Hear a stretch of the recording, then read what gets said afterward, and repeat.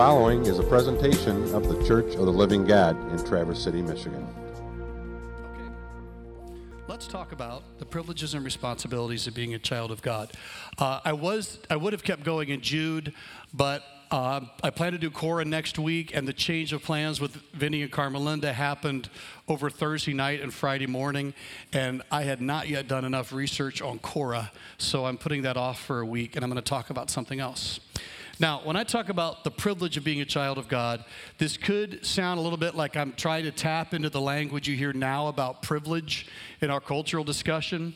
I hate that this overlaps and could muddy it, because discussing the privileges of being a child of God, this has happened for centuries in the church, and the word has been attached with it, as well as responsibilities. So I'm not trying to borrow something or make some veiled implication about other discussions of privilege going on right now. I'm simply talking about the privileges and the responsibilities of being a child of God. And I want to do this by talking about family. Any country music fans in the room? Anybody? Depends on, okay, I'm going to give you two to look up here, Julie. So, Rodney Atkins sings a song called Watching You. I just want to read you what the song's about here. Driving through town, just my boy and me, with a Happy Meal in his booster seat, knowing that he couldn't have the toy till his nuggets were gone. A green traffic light turned straight to red. I hit my brakes and mumbled under my breath. His fries went a-flying and his orange drink covered his lap. Well, then my 4-year-old said a 4-letter word.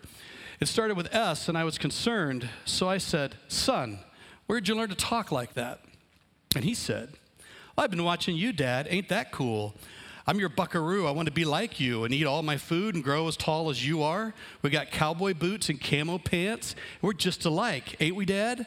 I want to do everything you do, so I've been watching you." So we got back home, and I went to the barn. I bowed my head, and I prayed real hard. Said, "Lord, please help me help my stupid self." Just this side of bedtime, later that night, turning on my son's Scooby-Doo nightlight, he crawled out of bed and he got down on his knees. And he closed his little eyes and he folded his little hands. He spoke to God like he was talking to a friend. And I said, "Son, where'd you learn to pray like that?" And he said, "I've been watching you, Dad. Ain't that cool? I'm your buckaroo. I want to be like you and eat all my food and grow as tall as you are. We like fixing things and holding Mama's hand. Yeah, we're just alike, ain't we, Dad? I want to do everything you do, so I've been watching you." I like that song.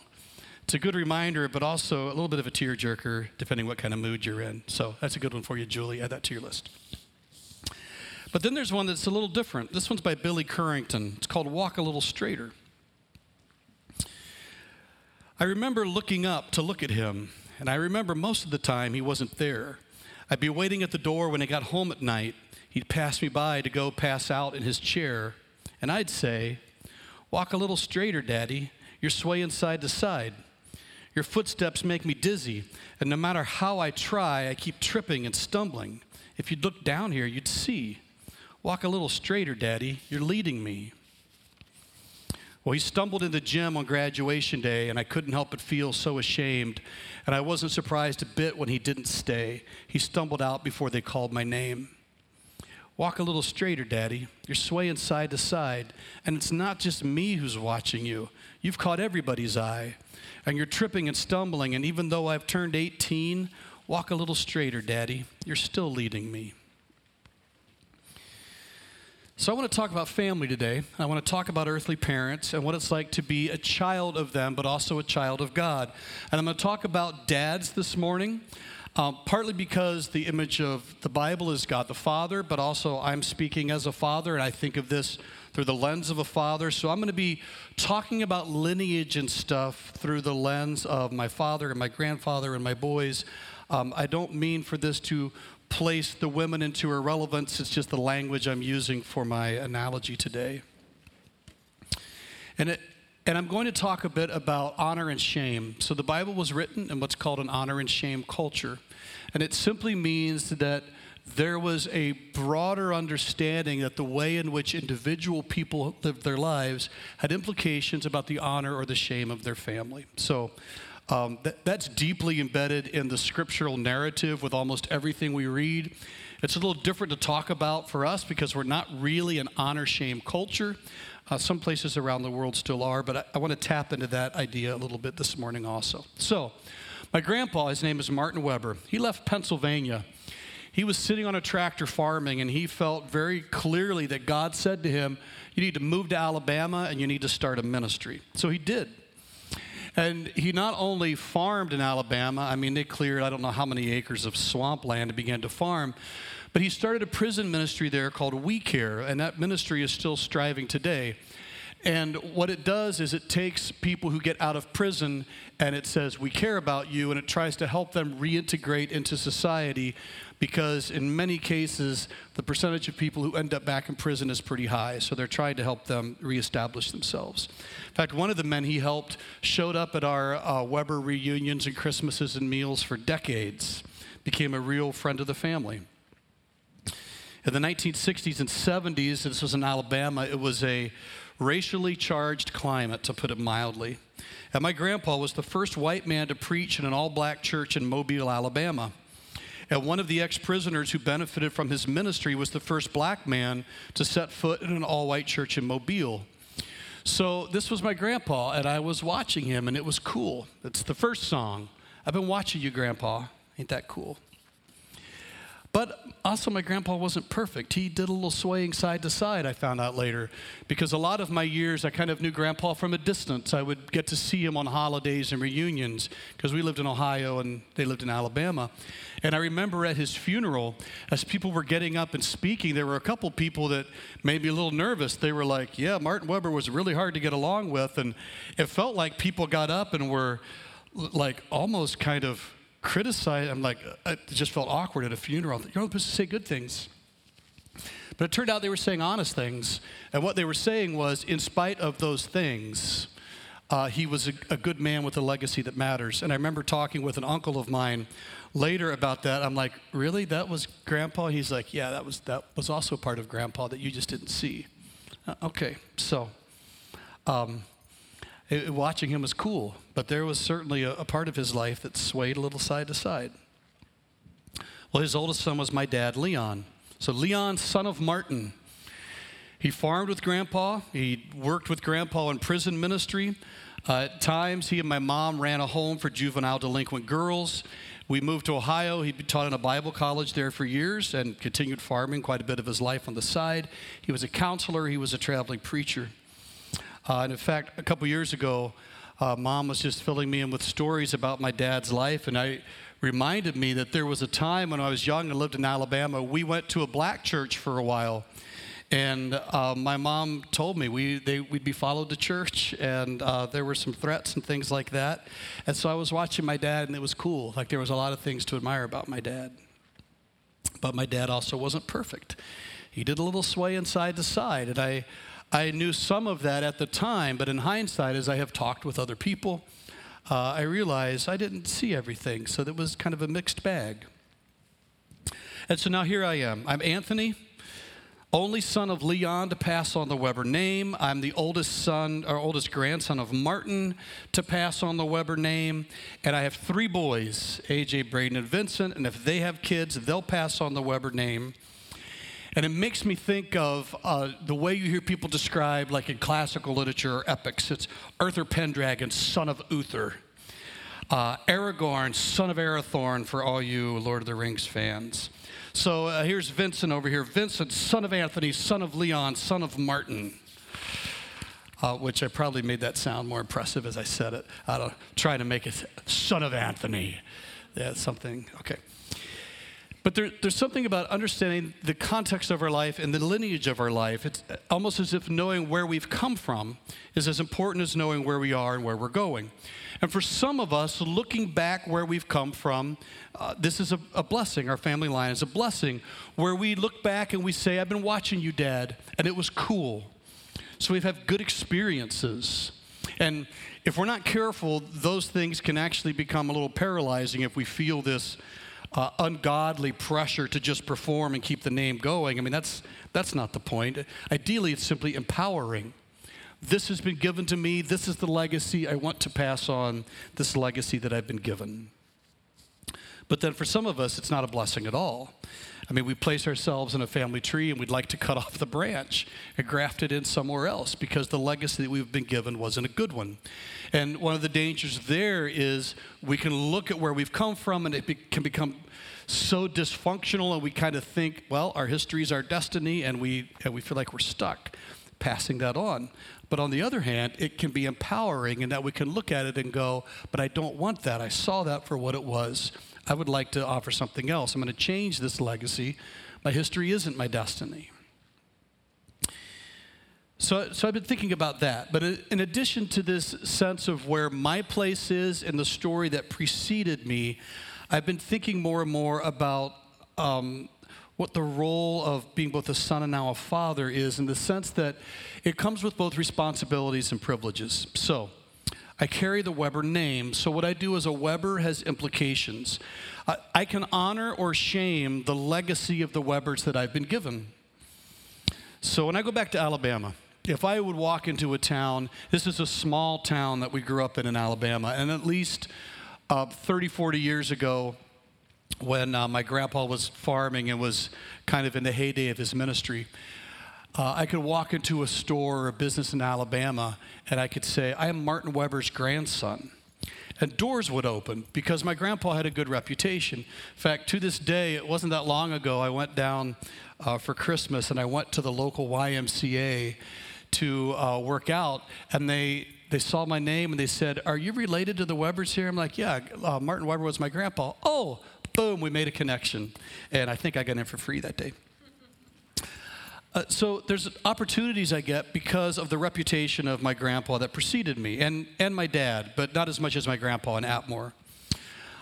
When I traveled in Mennonite circles, though, when I was in Bible college, I was part of this singing group, and we'd travel around the U.S. and do a tour every spring break, and we would always stay in people's homes. And so we'd sit at a table, and I'd start talking, and I'd go, my dad's Leon, and people would go, oh, because they had heard of Leon Weber because he spoke, and they'd go, is Martin your grandpa? Yeah.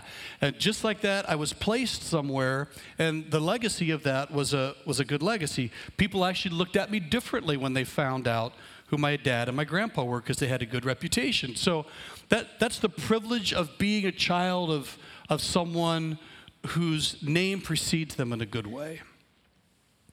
So then, what I did in those moments, people make those connections. I'm at the YMCA. Oh, you're Martin's grandson. Okay. I'm sitting at a kitchen table. Oh, you're Leon's boy. All right, so I've got a opportunity now.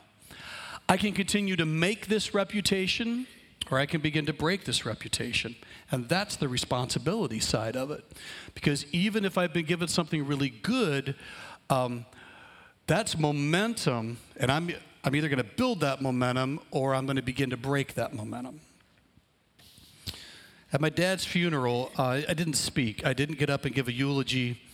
It was too much. And I just decided my life would be my eulogy. And the reason I felt that way is because my dad was who he was. He was meaningful to me. I knew he wasn't perfect, but I felt like what he had brought to the world was a good thing. And I thought it was a privilege to have that kind of father, and I wanted to spread that legacy or further that legacy, but which also meant I have a responsibility because I bear the name, and indeed I bear the image of my father. So it's a privilege, but now I have a responsibility that goes with it. And as a dad, I have the privilege of having sons. And see, I can also honor or shame the Webers that follow me, not just the ones in front of me. Back when AJ was in high school, I was playing ball with a bunch of the guys in an open gym, and I said to one of the guys, that was boss. And at the time, that was a cool phrase, work with me here. I'm like, that was boss, and AJ looks at me and goes, Dad, stop. Like, please don't talk like that. You're not 16 anymore. And that goes true with dad jokes, and actually I've been working on this. I got this mask to wear. And Braden's like, yeah, I'm not going shopping with you if you wear that. But Vincent's like, yeah, put it on. Like, he's all excited, right? So I've got a responsibility to think about not just how my life reflects on those who raised me and formed me, but also it's going to reflect on the lives of those I'm raising and forming. I don't know if you've ever seen the play The Crucible, which is about the Salem witch trials. There's a fantastic movie version out. And one of the characters, named John Proctor, is falsely accused of witchcraft, and he's asked to sign his name to a confession. If he doesn't sign it, he's going to be hanged, even though it's a false accusation. If he signs it, he goes down in history as having practiced witchcraft, but he lives. So at first he signs it because he wants to live. He's got boys, he's got a wife. And then he picks it up and he can't do it. And the people in charge go, "Why won't you just do this?" And his response is, "Because it is my name. Because I cannot have another in my life. Because I lie and I sign myself to lies. Because I'm not worth the dust on the feet of them that hang.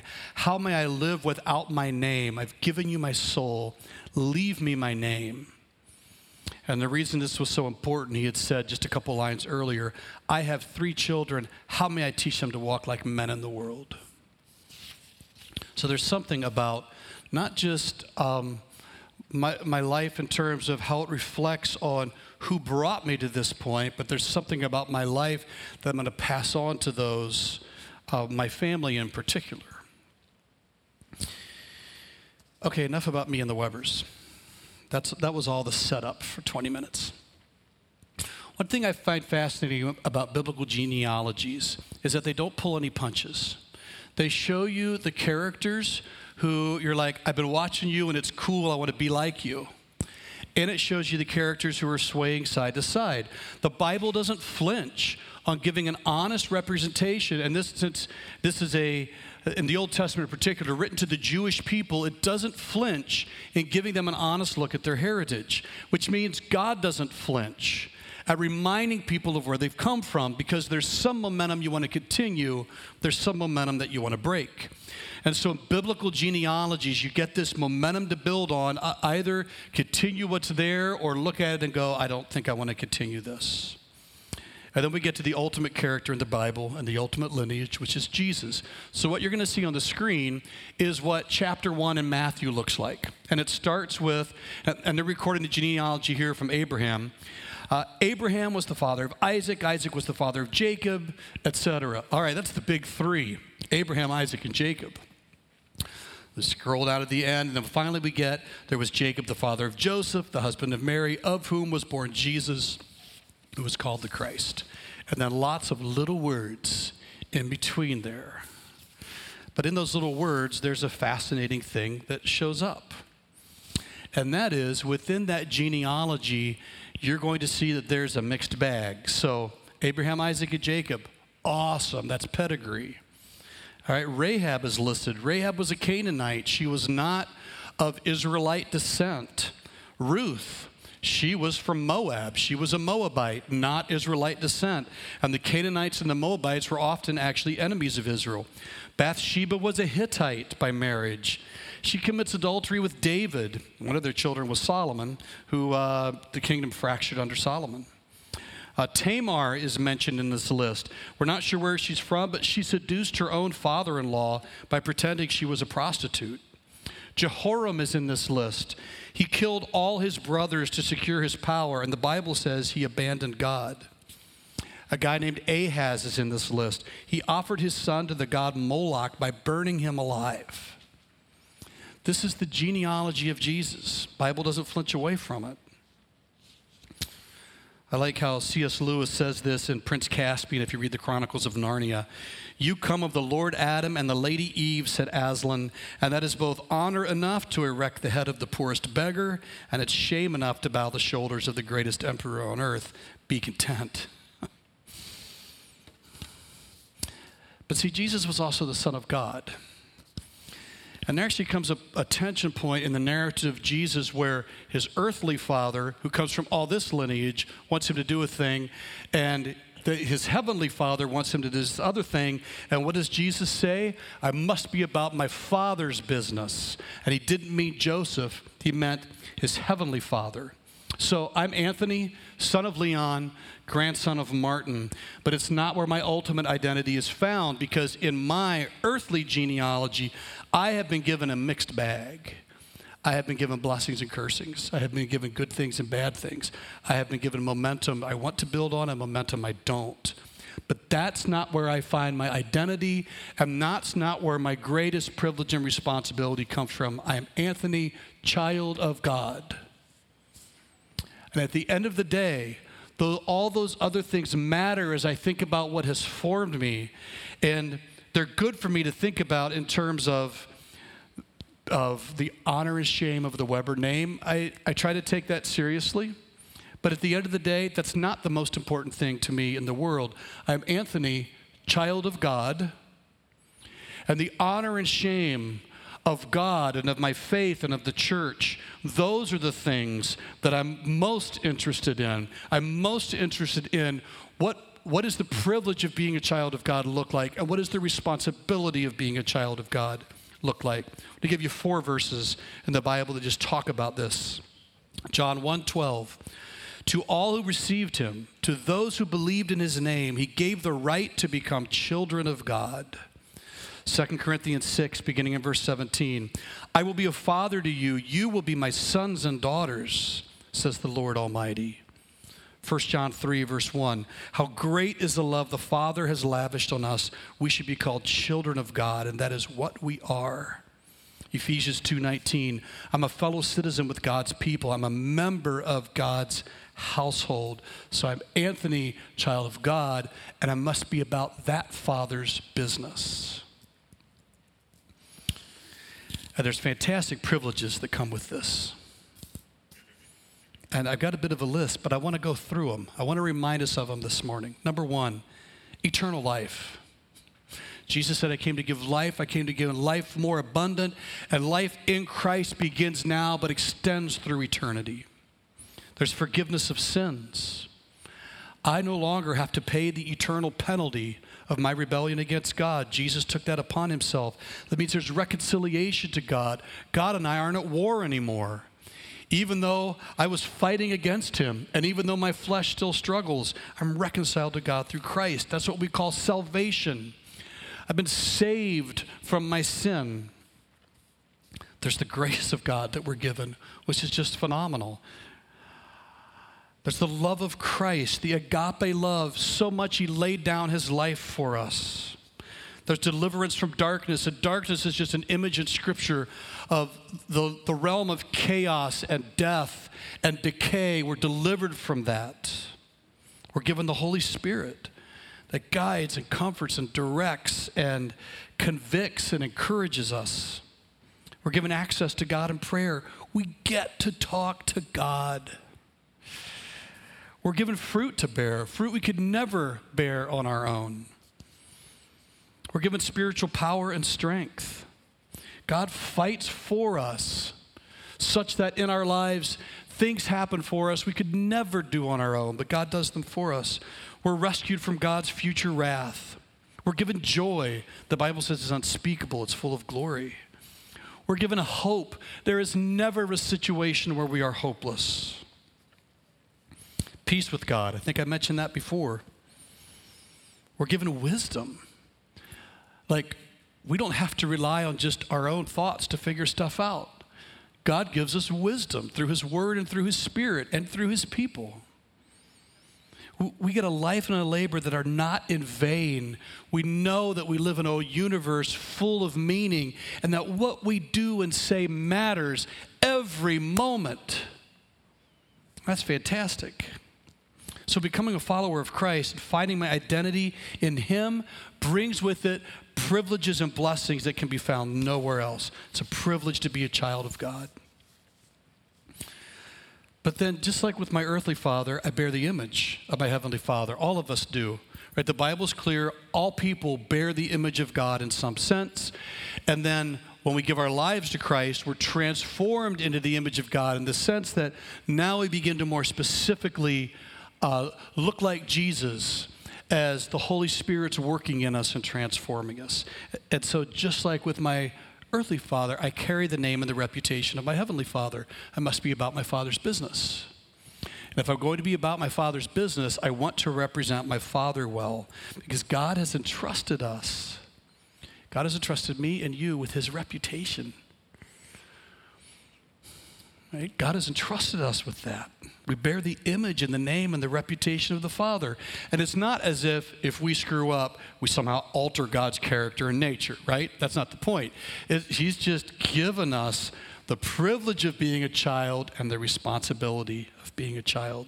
So I've tried to pull a couple verses together that kind of capture this idea, a statement that combines the privilege and responsibility. And this is what I have. I'm sure it could be better, but we're working with this morning. We are being transformed into his image with ever-increasing glory. That's the privilege. Such that we have the fearful responsibility of being ambassadors for Christ as though God were making an appeal through us. Now here's the awesome thing. There's no swaying in God, right? Going back to those country songs at the beginning. I don't have to worry that the Father whose legacy I'm representing is a mixed bag. It's not. It's a perfect legacy. And so that's one of the really cool things is that I can represent Christ with no shame. There's nothing I have to be ashamed about. It's all quite exciting for that matter. So as children of God, we bear the image, we bear the name, the reputation, and the mission of our Heavenly Father. So here's my question this morning is, how's that going for us? Let's think of it this way. What did people around you learn about Jesus this week by interacting with you?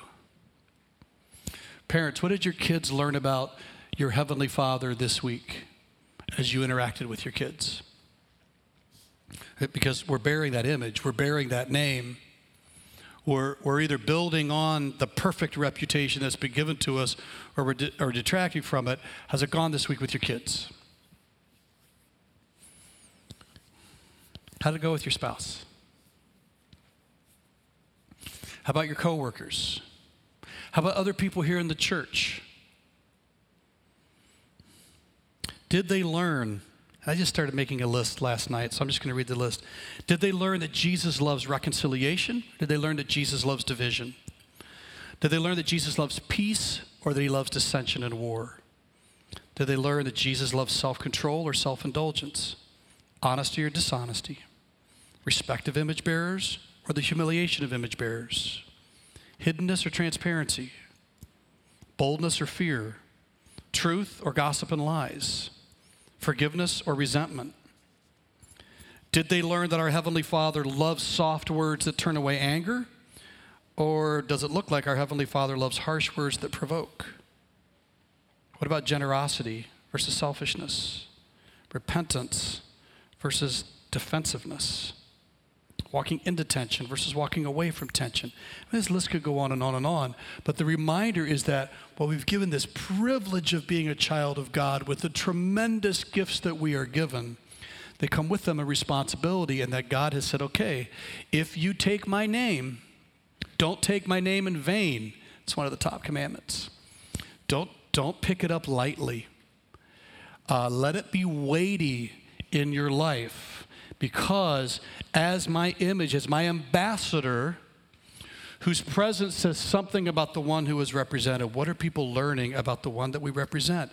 We have a perfect legacy given to us. What kind of momentum are we building from it? So closing thoughts. We need to take this responsibility seriously. Imperfection is to be expected, by the way. I don't want to put on you a burden of getting everything right because you'll never accomplish it and then you'll just want to give up. This week, I try hard to be a good dad. This week, I had to go back to Vincent one time and say, dude, I'm sorry.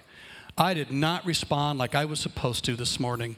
That was wrong. Okay, I'm trying to represent my Heavenly Father by being a godly earthly father, but I don't always pass it on right. It doesn't mean the story's over and I just throw up my hands and walk away. It means I can go back and go, okay, my Heavenly Father loves repentance and reconciliation. What does it look like for this Father to love repentance and reconciliation? Right? So I'm not talking perfection, but I think we have to take that seriously. But I want to look again at the privileges we've been given just with the list that I gave. Look at life in the kingdom. Look at life in the kingdom. It is characterized by reconciliation, peace, self-control, honesty, the respect of image bearers, transparency, boldness, truth, forgiveness, soft words that deflect anger, generosity, repentance, the ability to walk into tension instead of away from it. By the way, thanks to two of you who are listening to this message who walked into tension with me this week instead of walking away from it. You represented your Heavenly Father well. Joy, hope, grace, justice, mercy. This list could go on and on. It is such a privilege to be a child of God. I don't want us to forget it. But let's also remember, with that privilege comes this fantastic responsibility we have. I hope it's an invigorating one and not one that makes you too nervous. We'll think, okay, I get to walk out of here and I get to represent God to the world. I'm an ambassador. And my prayer this morning is that we have the wisdom, the grace, and the love to pass on the gifts that our Heavenly Father has given us so that a world in need of a perfect Father and that perfect legacy can see Jesus through His Word, His Spirit, His ambassadors, and enter into His family. This has been a presentation of the Church of the Living God. For more information, please visit us at clgonline.org.